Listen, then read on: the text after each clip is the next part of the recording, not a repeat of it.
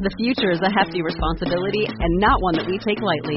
But then taking things lightly has never been what Hefty is about. That's why we've created the Hefty Renew program that turns hard-to-recycle plastics into valuable resources like park benches and building materials. To participate, simply fill up an orange Hefty Renew bag with accepted items, tie it up, and drop it in with your regular recycling. That's it. It's that easy. It's time to rethink recycling with Renew. Particular valued resources may vary by geography. More info available at heftyrenew.com.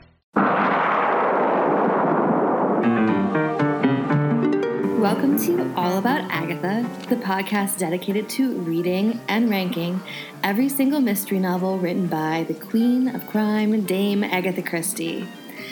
I am Catherine Brobeck. And I am Kemper Donovan. And this week we are tackling some more Tommy and Tuppence. Tommy and Tuppence. What are we tackling this week, Kemper? This week is a story called Finessing the King, although it actually is a two-parter because it's based on two chapters within the Partners in Crime collection. The second part is The Gentleman Dressed in Newspaper. And these two chapters were published in The Sketch, of course, on October 8th, 1924, as one story, the aforementioned Finessing the King, which is a pretty good title, actually. It is. It's intriguing. It's a bridge term also, I believe, right? Yeah. Okay, so let's talk about our victim. So the victim is a Lady Merivale, and she was stabbed in the chest with her own jeweled dagger while at a Chelsea nightclub, while dressed in a mask and a Queen of Hearts costume. Sounds like a normal Friday night.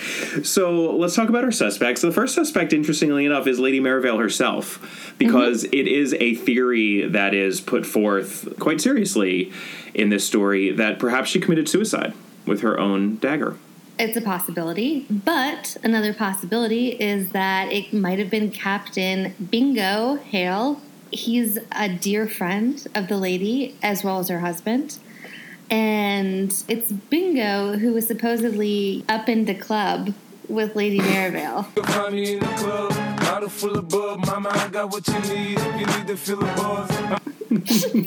So you might be suspicious of him. Bingo is his name-o. And our third and final suspect is Sir Arthur Merivale, who is the husband of poor Lady Merivale and also Bingo's dear friend, and who apparently chose not to go to the club on that fateful night.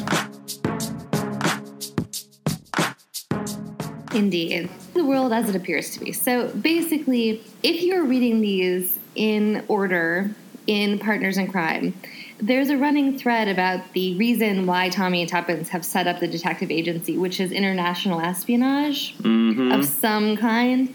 And so this is a mystery that's being set between various elaborate threads in the interstitial chapters. Yeah, we're not going to cover the interstitial thriller chapters. We've also been watching these adaptations that were done, and those interstitials weren't adapted. But even if they had been, honestly, I don't think we'd be covering them because they aren't mysteries. They really are these little thriller vignettes that sort of advance that very vague espionage story. But they do, and they're all linked, so we actually couldn't just pick and choose because they're kind of linked from one to the other. So we're only looking at the chapters that present mysteries. Yeah. Let's just put it out there. We're not missing out on much by not covering those thriller interstitial chapters more closely. I'm just going to say that. No, we're not missing out on very much at all. So outside of waiting for various international intrigues to come to them, let's just say that the International Detective Agency isn't exactly booming. So it's not necessarily surprising, but regardless, Tommy and Tuppence are basically just sitting in there bored to death. They're bored again. They're always bored. For two such effervescent people, they get quite easily bored. There must be more than this provincial life. Well, and for two people who really attract a lot of drama, right? They're very easily bored. It's like, come on, guys. It's the roaring 20s in London. Have at it. But it turns out that, though, Tommy, we find out, is 32 in this story. And apparently he's just taken to, like, putting on his PJs and going to bed at 9:30. And Tuppence is not happy about that. No, Tuppence is not happy about it, although it sounds not terrible to me. Sounds not terrible to me either. And by the way, 32 also does not sound old to me anymore, sadly. So, well, it sounds old to me as a 32-year-old. Regardless, the 32-year-old Tommy is so bored that, outside of going to sleep incredibly early, he's taken to staring at print markers, like the markers that you do when you send something to press, on the Daily Leader, which is what Tuppence... And so instead of reading the paper, Tommy watches Tuppence read the paper, which is an interesting use of one's time. Right.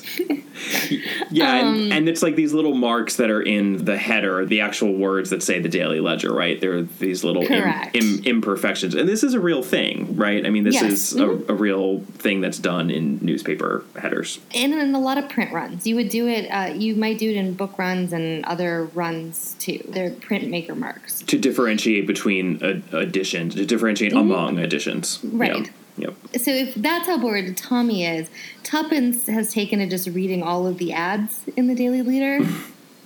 So she sees an ad and it reads, "I should go 3 hearts, 12 tricks, ace of spades, necessary to finesse the king."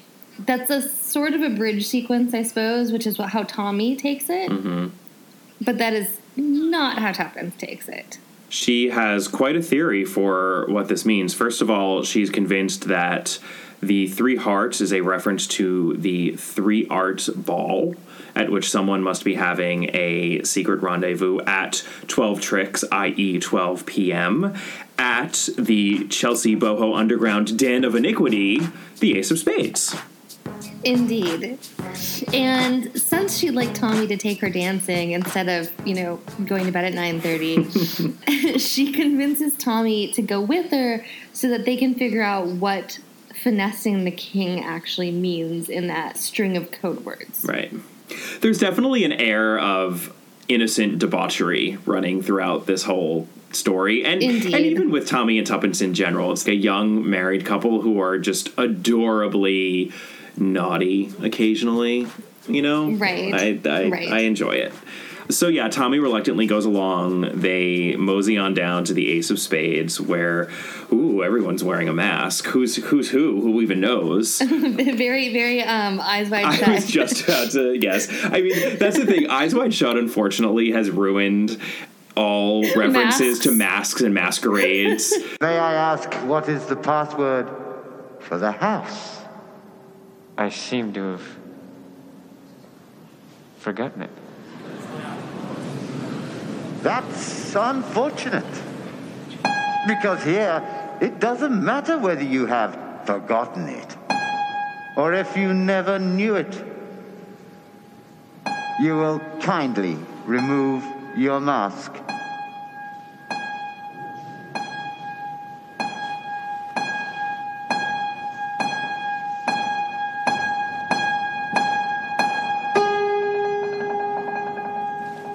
I do also think about the Masquerade song from Phantom of the Opera, which was always a favorite of 6th grade me. Every face.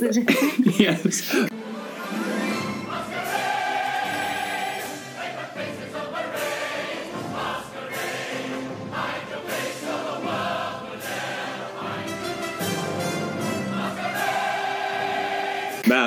Masquerade.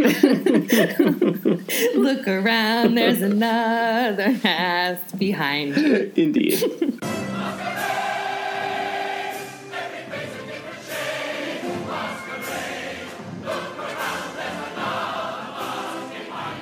Indeed. Yeah, so they're masquerading it up. Tuppence dresses in drag, too, which is a funny twist. They dress up as McCarty and Rawdon. This is one of the many, at least to us, lost references to detective fiction at the time this was published in the 20s. And they apparently are an American detection duo. And McCarty wears a fireman's kit and a helmet. So McCarty is dressed as McCarty is a fireman of some sort. Clearly it's a reference that's mainly lost on us. But interestingly, the writer of McCarty and Rawdon was a woman. Her name was Isabel Ostrander, and she usually used a male pseudonym. And she seems to have completely fallen out of print. And in fact, the only notable thing that I found upon a cursory search for her was the fact that she's referenced in Partners in Crime. Oh, that's interesting. Yeah. Sort of sad. Yeah. But you're not entirely forgotten, I suppose. No. Suffice it to say, they're both dressed as men, including Tuppence, and they seem to be detectives of an American persuasion. And perhaps it was a reference that people enjoyed at the time because they had read those stories. Right. And so they're sitting in their booths. So the booths in the club, which is an important element, they're all capable of being closed off. So I don't know if they have, it's not entirely clear if they have curtains or if they have doors, but you can close the booths entirely for privacy. But theirs open, though, because they want to watch the crowd because they want to see who is having this rendezvous. Mm-hmm. So they see all these different couples pairing up, and one of the couples that they happen to see includes Queen of Hearts and a gentleman dressed in newspaper from Alice in Wonderland, and they end up in the booth next to Tommy and Tuppence. There's some murmuring in that booth, and then a sort of gasp, and then a male laugh, but that's all that Tuppence can really hear. And the gasp is odd, but it's also not entirely out of character because, again, this is kind of naughty fun times happening here, so who knows what's happening in these. Well, it's after midnight, right? Yeah. And Tuppence's point is that the club really isn't all that bad. You just go there after you go to the respectable party so that you can get some quote unquote eggs and sausage and some Welsh rarebit. People go there to have the next phase of their evening. Good show, Liz Lovett. You coming to the after party? We have after parties?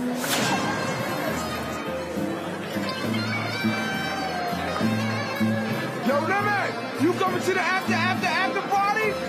Sure. Let's blow this joint. You about to turn back into a taxi dispatch center. You going to the after party? Okay. Well, let's rock. 212. Don't go, Liz Lemon. This still an after party. I just gotta take my kids to soccer first. Kick it up a notch, perhaps. Indeed. After the eavesdropping, Tuppence does notice that the gentleman dressed in newspaper gets up, and so they're like, oh, he's awfully fast, and they decide that he's just going to go refresh drinks or something. But cut to 5+ minutes later, and he never comes back. Right.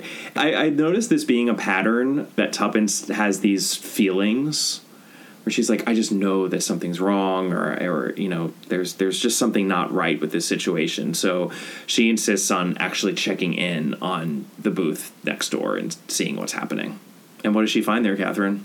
Well, the Queen of Hearts is stabbed in the chest with a jeweled dagger and is bleeding out. She really is bleeding out. I mean, the description is, you know, that her costume is red and white. It's like red and white checked. Yeah, but it's now red in places where it should not have been red. Yeah, her dress was carried out in a bold design of red and white, but on the left-hand side, the pattern seemed to have got mixed. There was more red than there should have been.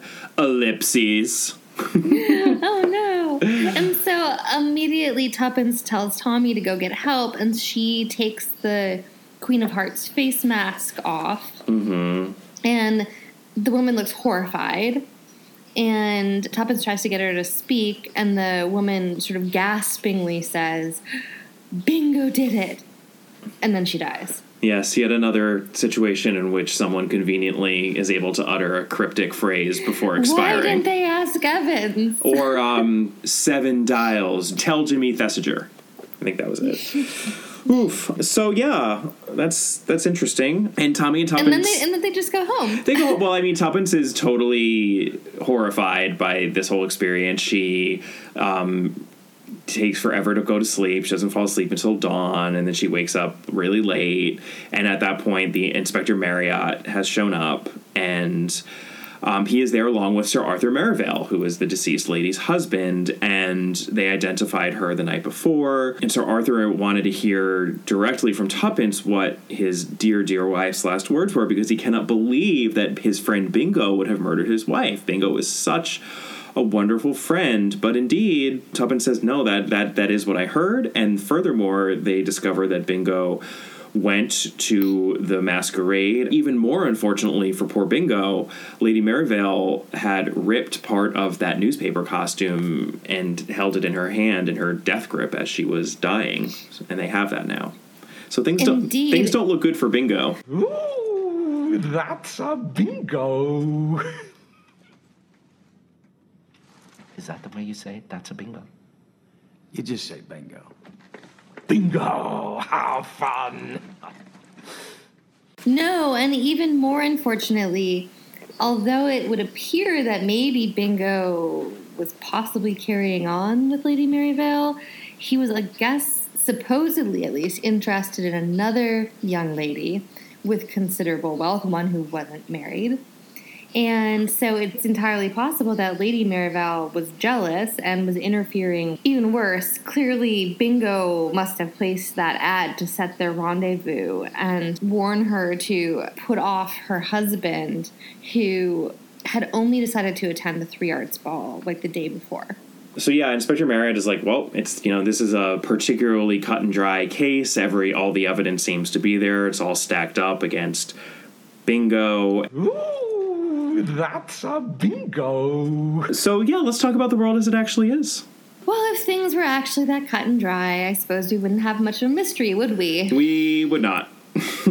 We would be in one of the interstitial chapters in that case. Indeed. So, clue numero uno is that, in fact, print setting little bit of minutia at the beginning of the story in the Daily Ledger's banner. First of all, if you're a careful reader, you would think it's a really odd detail for Tommy to dwell on at length. Right. At the beginning of the story? Yeah, and that's, I think, a corollary to Christie clues in short stories that we've developed at this point. The short stories are easier to solve because they're simpler, but what makes them particularly easier to solve is that it's harder to bury information in a short story because it's short. So if Christie is dwelling on something that seems odd to dwell on, it's because it's significant and it's key to solving the mystery. Right. So the clue is pay attention to the dots in the letters in the Daily Ledger's banner. And pay attention, Tuppence does, because Inspector Marriott subsequently brings along crime scene and evidence photos of the costume that they have found. Bingo's costume from the club. And Tuppence instantly remembers that even though the piece of torn paper matches, so the piece that was in Lady Merivale's hand and the piece that was torn off, the dots don't match because the costume's paper is from a different day, which can only mean one thing. Someone tampered with either the evidence in Lady Merivale's hand or they tampered with the costume. Right, and this is where I would actually take a bit of issue with this clue within the story, because one could argue, and I'm sure there are cases where it's the way that Christie has written it, but I believe in general the dots, and as we were just explaining, the printmaker's marks are used to specify which edition a newspaper is. So I believe it's standard practice for these dots to correspond to a specific edition on a day, meaning that there are multiple scenarios within a day, not that the dots differ by day. Well, right, but I mean, regardless, it's not the same. It's a tear. It's a different, it's from the same paper. So it could have been like from the morning edition on Monday, and then it could have been from the afternoon edition on Monday, or the afternoon. It's just from different editions as opposed to different days, I think would be the slightly more accurate clue. But in the story, it's definitely billed as, it's a different day. And like I said, I'm sure that happens too, but the fuzziness there bothers me a little bit. I lead a small life. What can I say? So, clue number 2 is that Bingo's one defense is that he insists that he was slipped a note that said, "Don't try to speak to me tonight. Arthur suspects." Yet, at the same time, Lady Merivale was sitting in that booth in Ace of Spades, and so she was clearly waiting for him.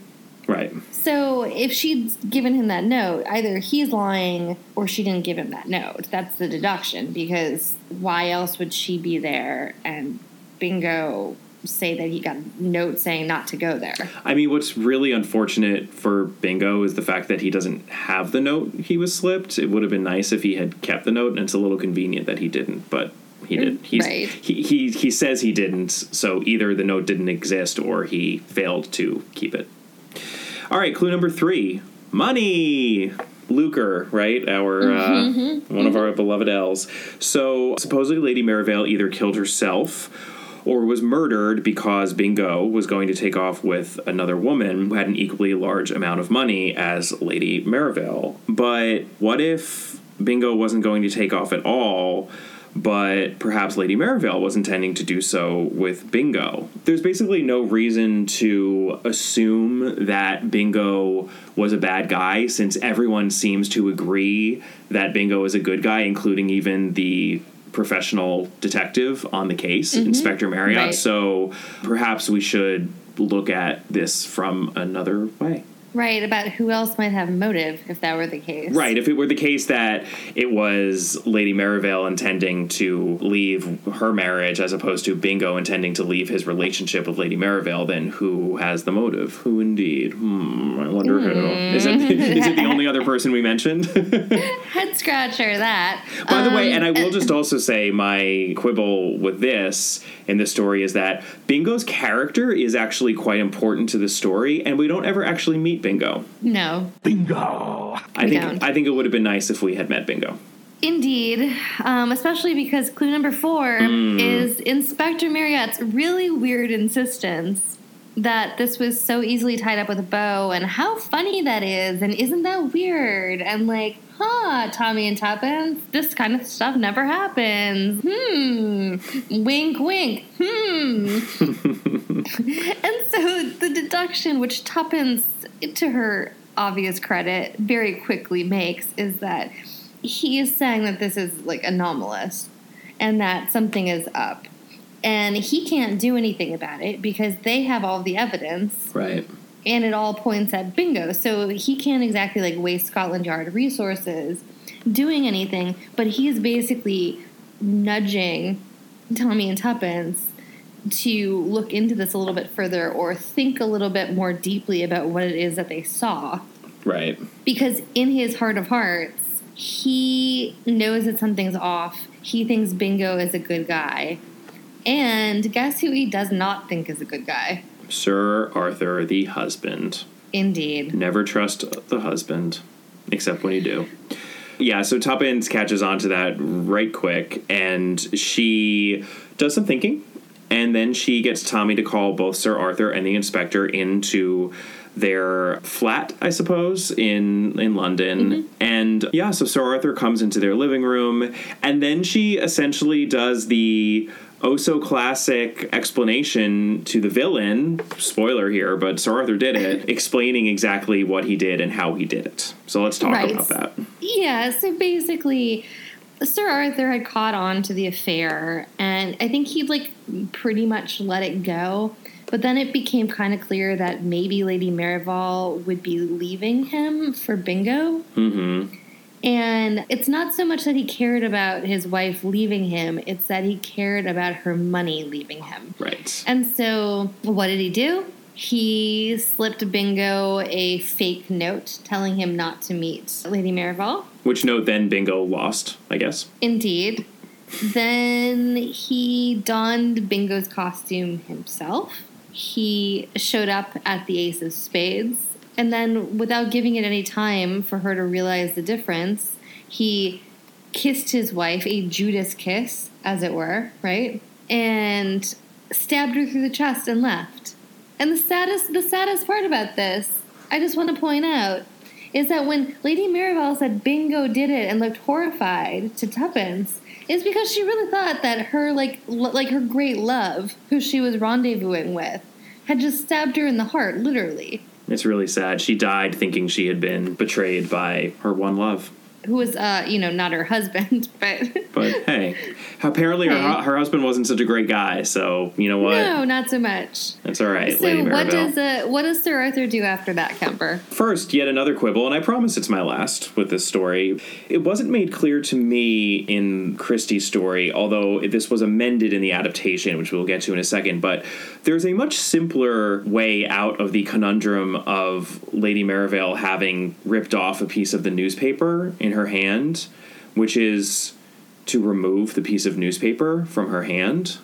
And I suppose we have to assume what they assumed when they were doing the adaptation, which is that Sir Merivale did not realize that the newspaper had been torn off until he left the scene of the crime, and going back to the scene of the crime would have been too risky. Well, that makes sense. It does make sense, but it is not made clear within the explaining of the solution of this mystery, and that annoyed me. Well, I mean, there's not exactly a lot of room in a short story for that sort of thing. Make it a little longer. Although, who knows? Maybe the sketch editor was like, listen, we have room for like 1,200 words, and that's inches. it. Yeah.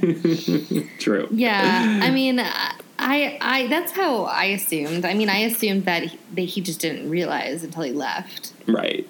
We're not done yet, though, because once Tuppence tells it like it is, Sir Merivale admits it, as one does in these classic explain to the villain scenarios. And Inspector Marriott hears a confession. He comes out for the next room where he's been hiding. A Jap-like move, if ever I've heard one. Inspector Japp is behind the curtain. Right, it's in the Veiled Lady where you're like, how long was he hiding in Poirot's bedroom for? Yeah, and then Sir Merivale, we should have perhaps mentioned that the living room of Tommy and Tuppence's flat is on the second floor. It has a lovely view of London. It has a lovely, lovely view of London and an open window. And, toodaloo.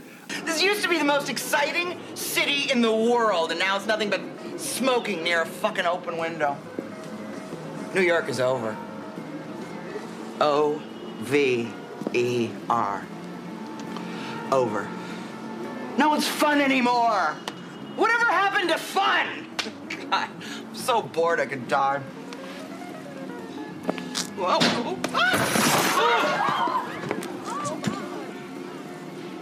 It was the first time Lexi had ever left a party early. I was not expecting that to happen in this story. This is even weirder because he's basically like, oh, yes, you guys got me. Like, fair enough. Like, good game. Good folks. show. All's fair that ends in love and...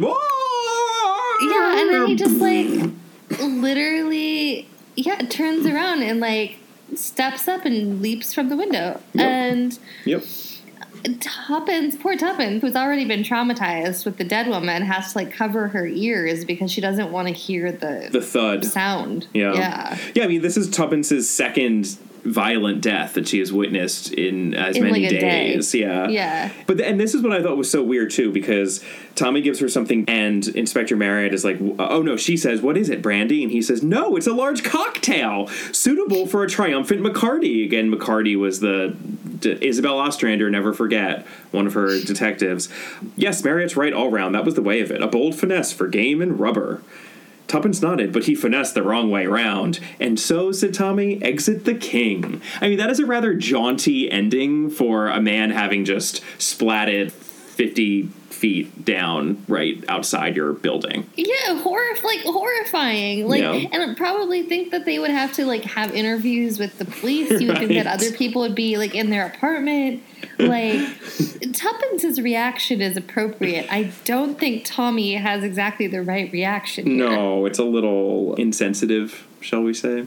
That seems very Tommy-ish, generally. He's, like, hard-headed. He slogs his way through problems because I think he just kind of can put his head down and, like, get through it, but he's not. Well, he's also not the brighter of the two. No, he's not. He's not, although he has his... And this is a good segue because let's just talk about the adaptation for a little bit. He gets way more credit in the adaptation than he does in the book. In this one, he probably does, but in some of the adaptations, I think he gets less. Christie writes him as having a sort of grunt level ability to solve problems that has nothing to do with cleverness. Tuppence is clearly the clever one, but he has his moments of ingenuity, and I think he often in the series is just kind of an idiot. He's a genial dolt.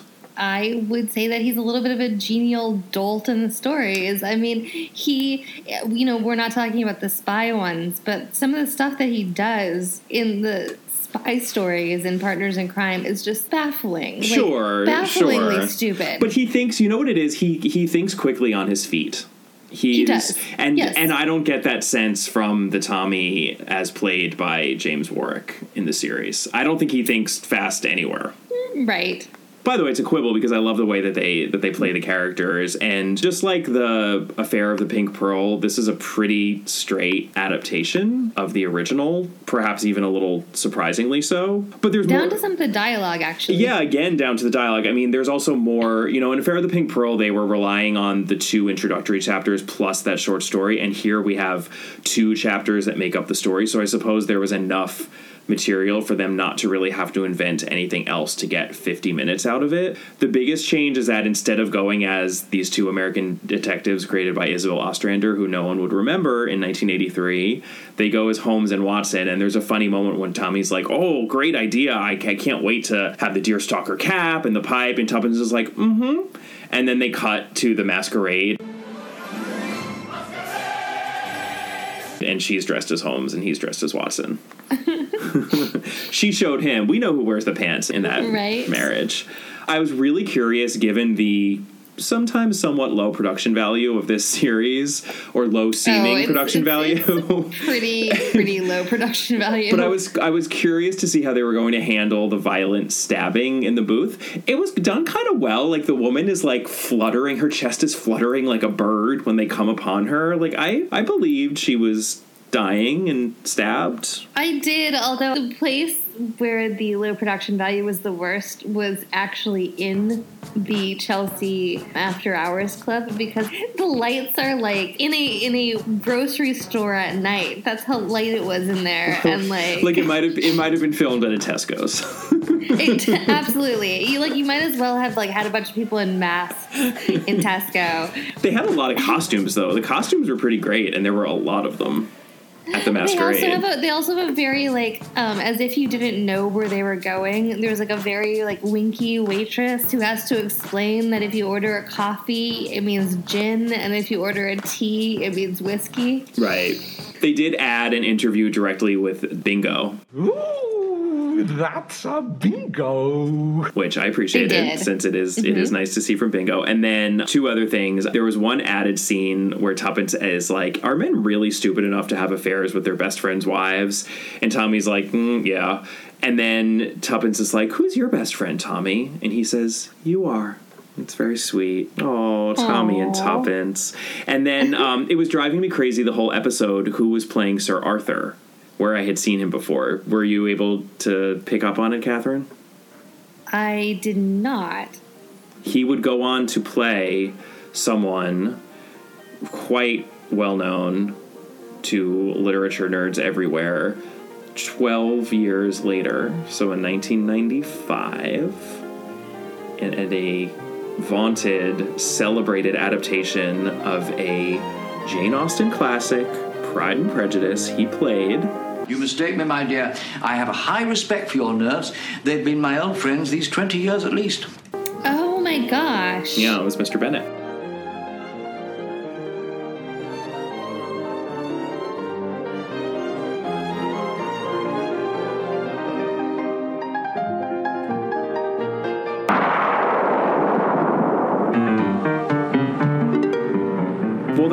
Finishes up Finessing the King, our latest Tommy and Tuppence partners in crime foray. Always a delight to have a little sit down with TNT, I would say anyway. I think I still like Tommy and Tuppence a bit more than Catherine, but I don't mind them. I feel like you're warming up to them a little bit with this Partners in Crime experience. By the way, had you read Partners in Crime before? Because I don't think I had. I don't believe so, no. Yeah, I'm a little embarrassed by how many of these Christies, the lesser-known thrillery Christies, I always presented myself to the world as a person who had read every single word that Agatha Christie had put out into the world, other than her autobiography, which now I've read. But I hadn't, clearly. So I don't even know who I am anymore. Well, we're making up for that. I'd say we You'll are. get your sense of identity back. Yeah, I'd say we are. Join us next week when we will be covering our next novel. Very exciting. 3-act tragedy. And it's a Poirot. It's a Poirot. This is the first of 9 Poirots in a row, so get ready, guys. We got lots of Poirot to come. And in the meantime, we would love to hear from you. You can email us at allaboutthedame@gmail.com or find us on social media, on Twitter at allaboutthedame, You can find Catherine at Brobcat, or you can find us on Instagram at All About Agatha, or on Facebook. Our Facebook page is All About Agatha. And please do take a moment to rate and review us wherever you are listening to this podcast. It really, really helps us out. And we will see you next time. Bye. Bye.